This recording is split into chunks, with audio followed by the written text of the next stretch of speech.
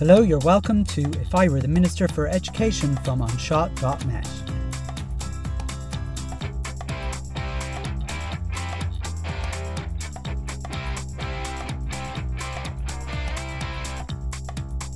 Special episode.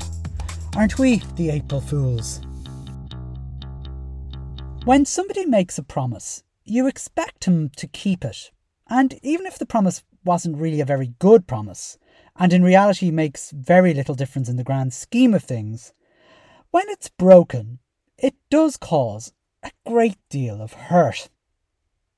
This week's news that school staff would no longer be on the priority list for vaccinations shouldn't have been much of a surprise, because the government has been breaking its promises to schools for so long that ultimately we have no one to blame but ourselves. Happy April Fool's Day to all of us. Hello, you're very welcome to this special episode of If I Were the Minister for Education from onshot.net. This is Simon Lewis. I'm recording this during the spring break or Easter holidays, and I was actually going to give a break to this podcast, but after the news that school staff were being bumped off the priority list for vaccinations, I felt I needed to vent in some way, and what better place to do it than on this podcast. I wanted to start to tell you kind of a short story of how I was kicked off the branch committee of my local INTO branch a decade ago.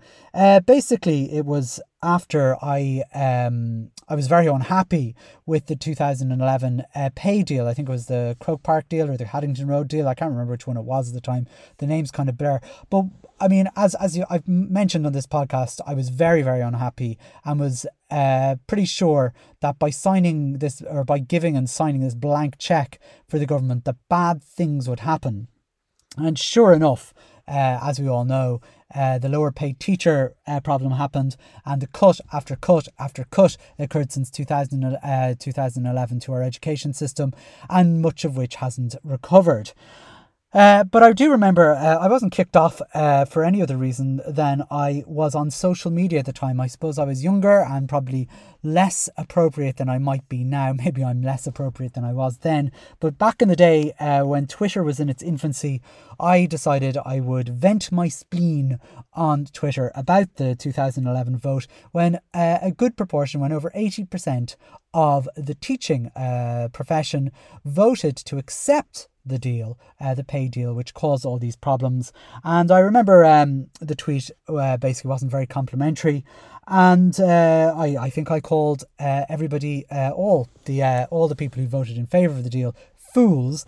But yes, a decade on, we are in a position where we also signed or put forward a deal by over 80%, which had a condition, which I'll be talking to you in a minute about. But I suppose I remember 10 years ago, I was actually probably about 10 years ago now, when I was driving home from work. I worked in a Thai at the time, and I was driving home, and my phone rang. It was the branch secretary.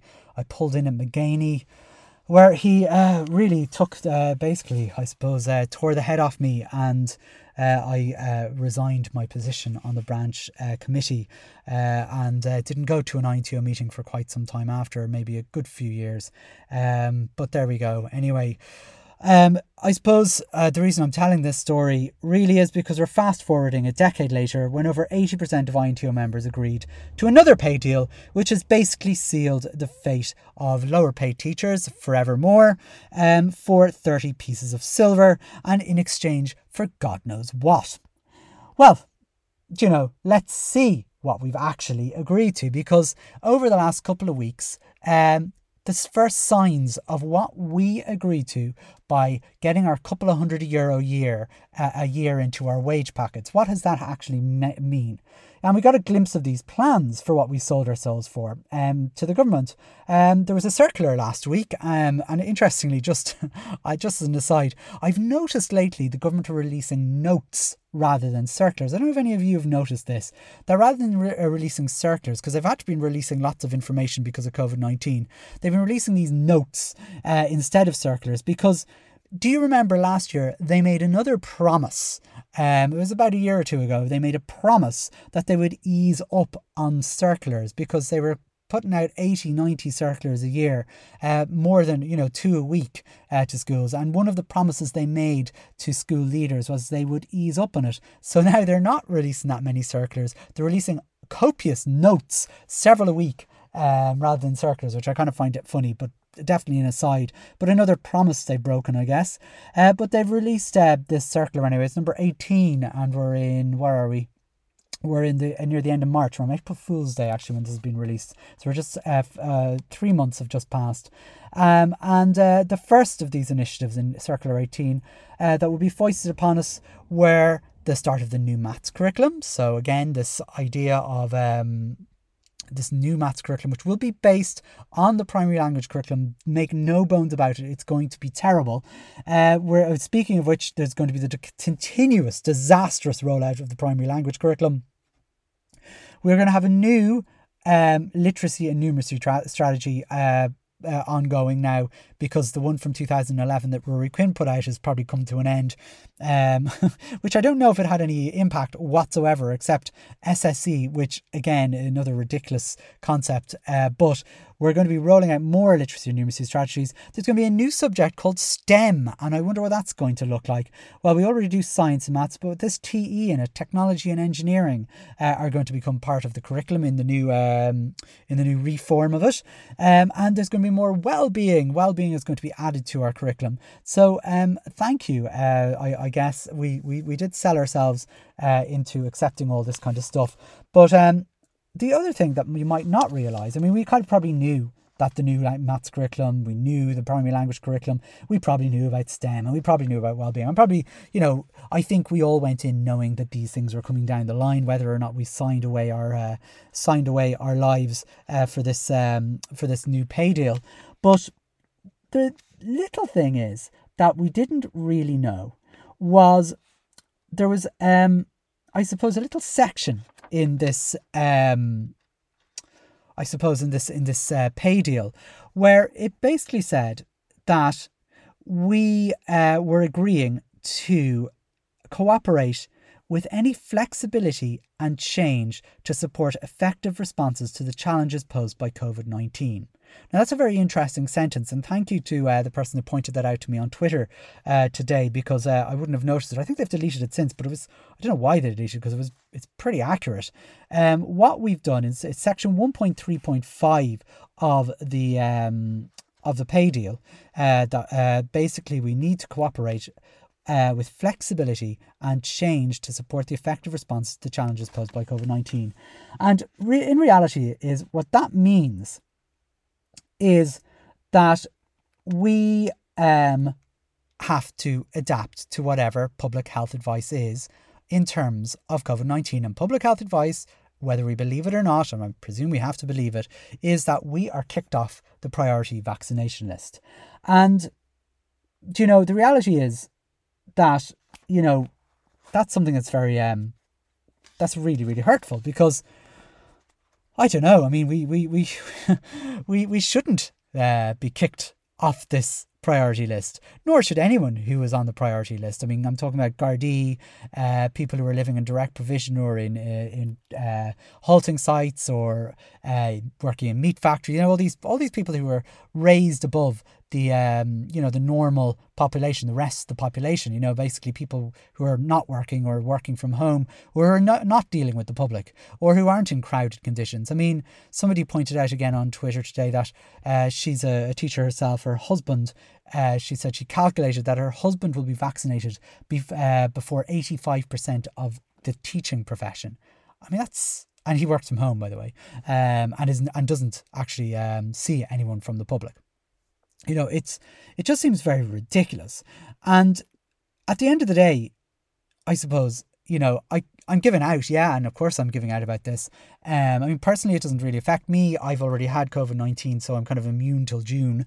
I should get a little label on myself or some sticker, immune till June, because I like rhymes, but the thing is, for our profession, I mean, it's just a real slap in the face after I suppose we paid our part of the deal. We went back to work with those assurances that we would be prioritised.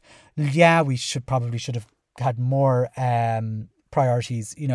Certain structures in place. Like safety measures and stuff like that. But we still went back, and in some ways we went back with the faith that we would be repaid by being somewhat prioritised in the vaccination list, and that's just been swept away from us. But the thing is, we agreed to this in a way. Well, 80% of us agreed to this in a way. And I know it was small print and it's only a tiny little fragment that in fairness, none of us really noticed. But, I can see the INTO are kind of huffing and puffing today, and the various other unions are huffing and puffing and saying this isn't right and they want them to be immediately reversed and so on. But the reality is, they sold this deal and our members bought it. And it's up to our union to scrutinise these pay deals for anything that could possibly go wrong. And I mean, in reality, while they can huff and puff and puff and huff and do whatever they want, the reality is there's nothing they can really do. In fairness, like if they could have, I'm recording this 24 hours after the announcement, or maybe not even 24 hours, but I mean, a day anyway. A day has passed. In reality, they should have by now come out to say that their members will no longer be returning to schools and they will work remotely. There's nothing to stop us working, but we will work remotely until we're put back on the vaccination list. They need to say they need to say that, and it should be as simple as that. We go back to work, but we do it within the safety of our remote learning until we're back on the priority list. So I just want to know, why hasn't that happened? Surely if the unions are huffing and puffing and all that kind of stuff, why hasn't it happened? Well, it's because of that line that we have to, and we have signed up to this, we have to cooperate with flexibility and change to support effective responses to the challenges posed by COVID-19. And this is just one of those things that we have to be flexible with because public health advice has deemed it so.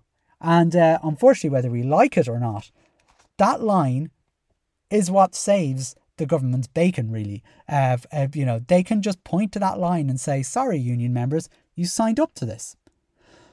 So what does it really mean for us as school staff?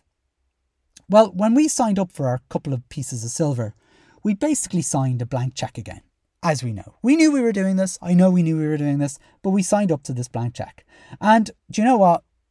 We've done that before. 2011, when I was kicked off my work, I resigned from the INTO branch committee after being fooled once. Well, we were fooled once, but now we've been fooled twice, and we know the saying about shame on us for that. But for the INTO, I just think they should just quit the faux outrage, because that's all it is to me. They can huff and puff and give out all they want, but they are complicit in all of this. They failed to get teaching staff any extra safety measures for going back to school. Not a single one. And as much as they claim they did, there isn't a single thing that's different since I've come back to school on the 1st of March that was any different to back in September. And this nonsense about mass testing, which isn't actually mass testing, it's very dangerous to call it mass testing when it clearly wasn't. They were happy to send us back to school in January, as we all know, until we had, and that was in the middle of when there were thousands of cases every day in Ireland. I mean, you couldn't turn anywhere before without knowing someone. By January, everybody knew somebody. If they hadn't got COVID themselves, they knew somebody very close to them with COVID. And basically, the INTO were quite happy. The leadership were quite happy to send us into school when there were thousands of cases of COVID every day, until until ordinary members held our soprano style intervention, as I've called it. And we can already see the effect of being back in school, especially in areas where there's high infection rates around. I mean, for example, let's just take Offaly as an example, where the cases are far higher than they should be, really, than average. I mean, there's some places, like where I am working in Carlow, there's very, very low cases, therefore there's very few cases in schools. However, in Offaly, there was over 30 cases caused by an outbreak in a childcare setting. I mean, and this is because when numbers are high in the community, numbers will be high in schools, and people get infected, and then people who are infected infect other people, and people do die. I know people often argue that no one's died in a classroom due to COVID-19, and I suppose that's the point I'm trying to make here. Because, apart from the fact that, do people have to die before we do something?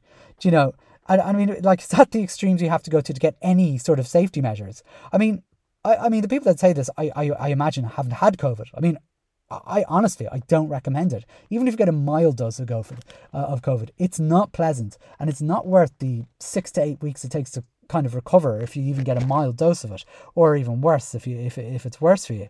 And I really don't recommend it, having had it. However, more seriously, we don't know how many deaths have actually occurred as an indirect consequence of COVID in schools. We know maybe, and again, we don't know.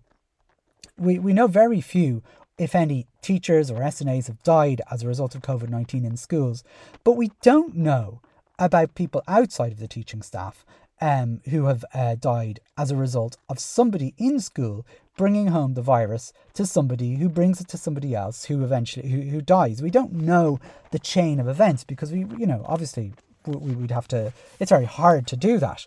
But a leading UK research, and we know this leading UK research proves the index case in households is twice more likely to be a child.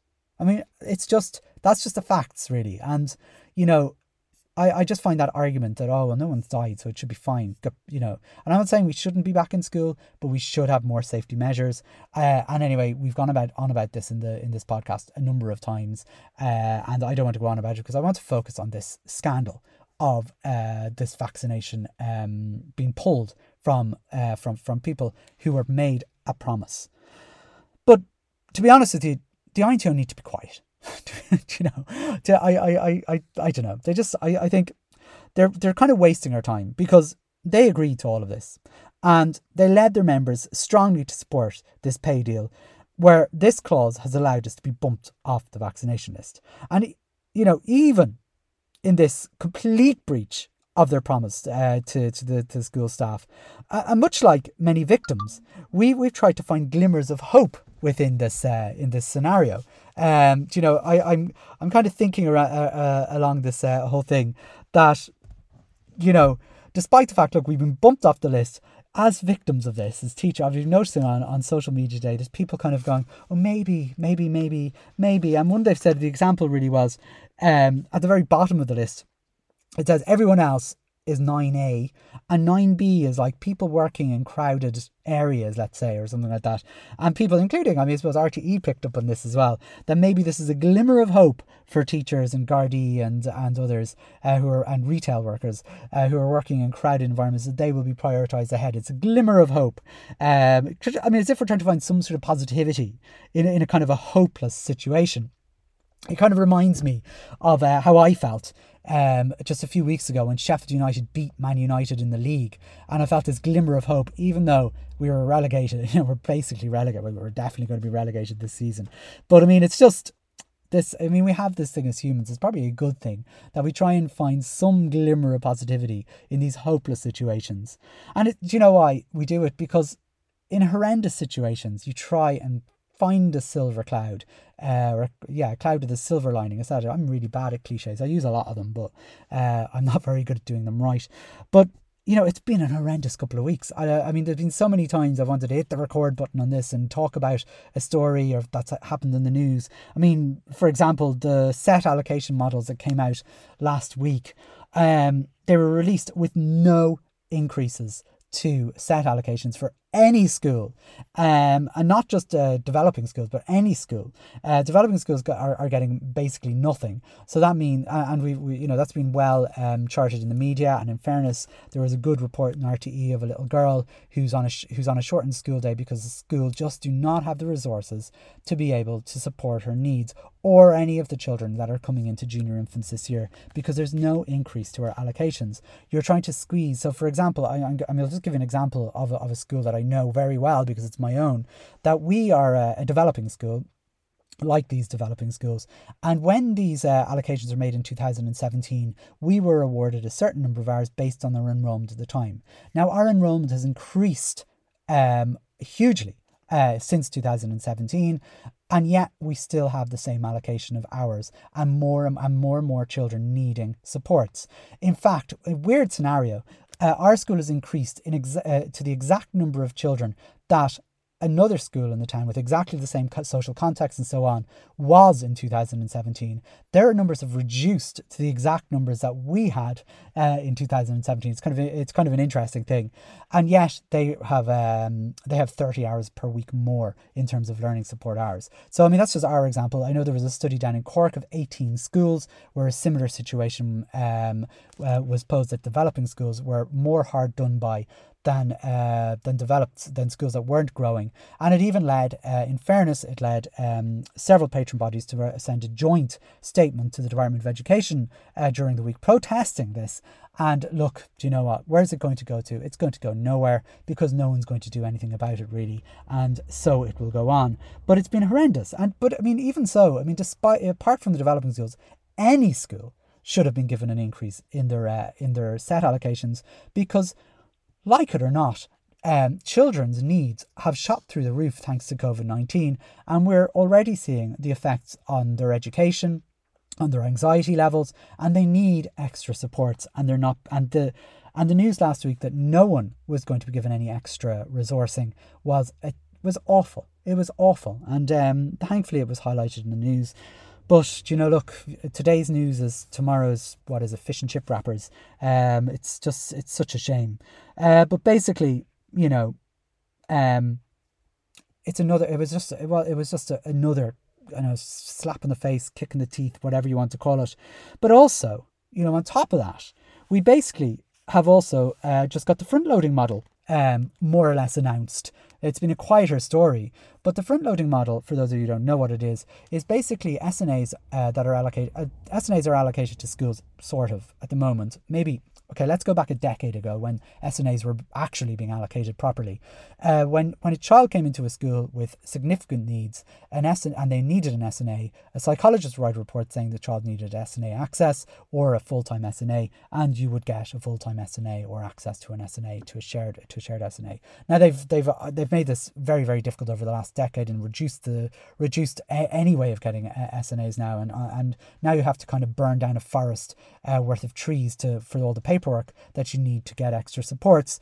But what they've done now is they've decided to cement these, or not even cement, make things even worse by creating this front-loading model where schools are now allocated a certain number of SNAs based on some formula, some algorithm that will ensure that schools will not have enough supports to support the number of needs that are in school. And we know this, that it won't, because what it will be based on is how many SNAs you currently have. And so, for example, if I had 5 SNAs in my school, I can almost guarantee the front-loading model will give me 5 SNAs, and every school in the country already knows now, and there's been surveys done about this, about 90% of schools indicate that they do not have the required current resources of SNAs in their school, and this is just going to be cemented. The thing is, when new children come into the school, and the fact of the matter is, there are more and more significant needs coming into primary schools, into mainstream classes, than there was before. There's a growing, it's a growing kind of cohort, and therefore the needs are going to be stretched over these supports, the small number of supports that we have, and children are going to suffer. There will be more shortened days. There will be more expulsions. There'll be just, and this is what the front loading model is coming, because. And the thing was, it was supposed to come in last year, but because of COVID-19, it was paused in inverted commas. And when I say paused, I really mean it wasn't paused, because it sort of came in all but name. Because what happened was, we all kept our current allocation of SNAs, and they didn't cut them, let's say. But that's basically what's going to happen this year when it fully comes in. And neither the IPPN or the INTO have said a word about it.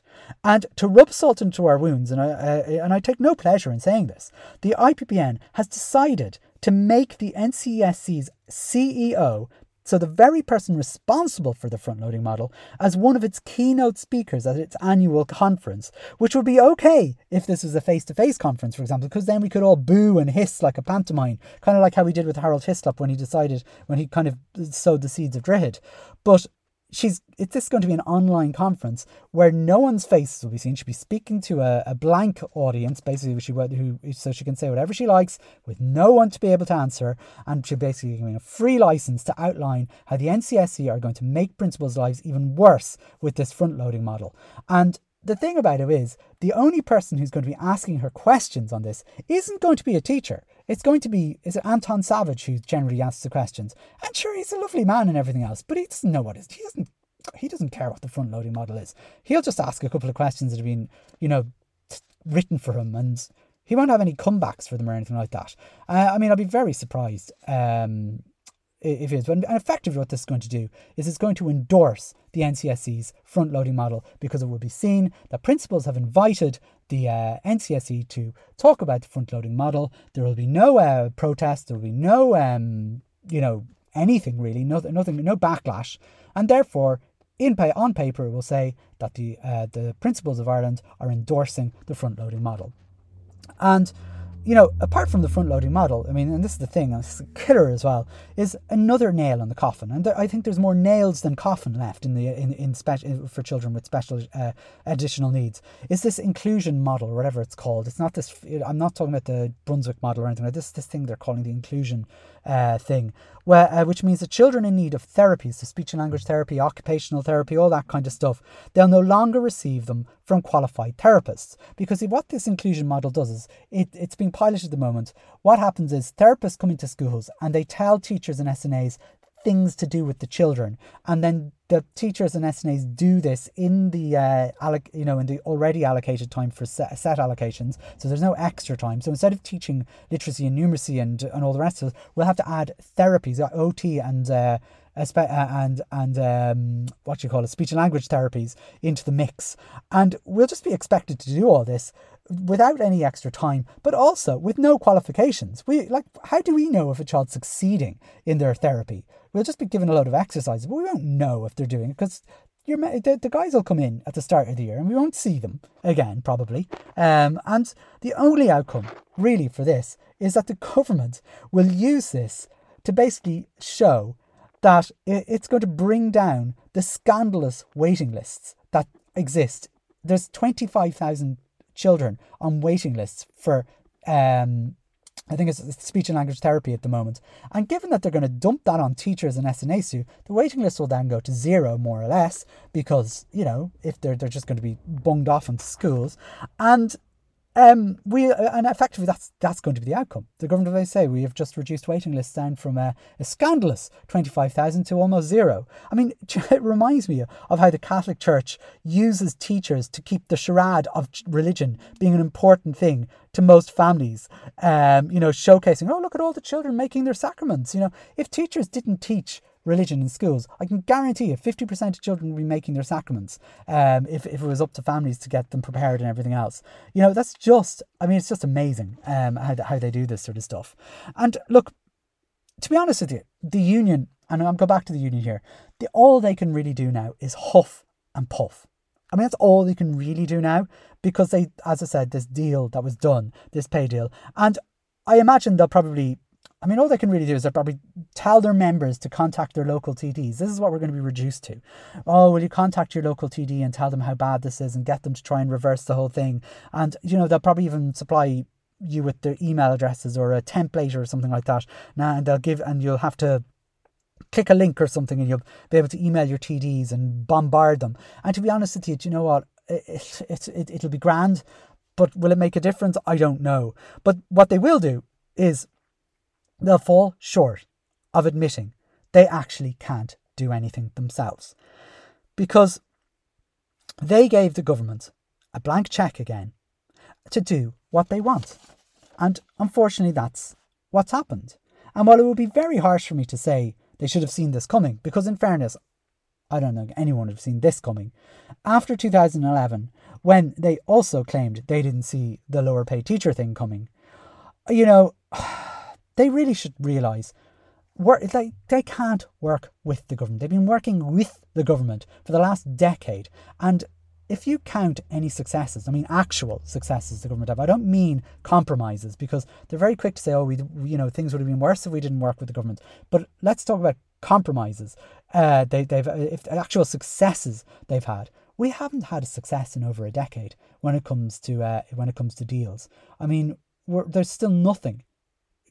There's nothing we had before 2009 that we've gotten back, really. Everything is worse than it was in 2009. There is nothing. There's no single thing that's better, I'm talking about terms, conditions, and all that sort of stuff. No, and that's deeply worrying. But if you continue to trust the government, to make promises or to tell and all that kind of stuff, well, what else do we expect? But here we are. So what now? I'm past the half-hour mark here. To be honest, I just don't know. I don't know. I'm sick with annoyance in this. We tried. We're just tied into so many agreements. There's just nowhere to really turn. We're just so tied down. That you can't turn anywhere. You can't strike over this. We can't protest really properly over this. We can't really do anything, and we've basically spent a decade being fooled and being lied to, and we keep letting it happen, and we keep enabling it. We keep allowing it to happen. I just don't understand why we keep allowing it to happen. I'm recording this, I suppose. Look, I don't know. I'm recording this on the 31st of March, the day after we were kicked off the vaccination list, and tomorrow is April Fool's Day. And that's when I'm planning on getting this released, by the time I get this edited and everything else. And I just don't know. I don't really know what to do. I mean, I don't know that if there's anything we can do. We probably just have to suck it up. Okay, fine. We'll get our vaccinations eventually, but it'll probably be, it just, I suppose what it does, it's just a bad taste it leaves that we're not being prioritised. We're not important. And it just gives that message. But really, I don't know if there's anything we can do. But, look, I could be wrong. I mean, and by, this, as I said, is going to come out tomorrow or today as you're listening to it on April the 1st. And look, maybe I'm wrong. Maybe I am wrong. Maybe there is something we can do. And to be honest, there will be no one more happier than myself if I am completely wrong about all of this and I turn out to be the April Fool. So that's it for this April Fool's Day episode. I don't know. I believe there's going to be an announcement today, as you're listening to this on the 1st of April, about whether pregnant staff will be coming back to schools. I was going to wait until that to record this episode, but I don't know how much more bad news I can probably list, but I can almost be sure that that's probably going to be another bit of news thrown at us. Look, I don't think there's any more to say on this episode. Gosh, it's been an angry one. What can you do? Sorry for the sound quality in this episode. I'm recording this on my laptop, on my lap. I just didn't have a table to record this on today.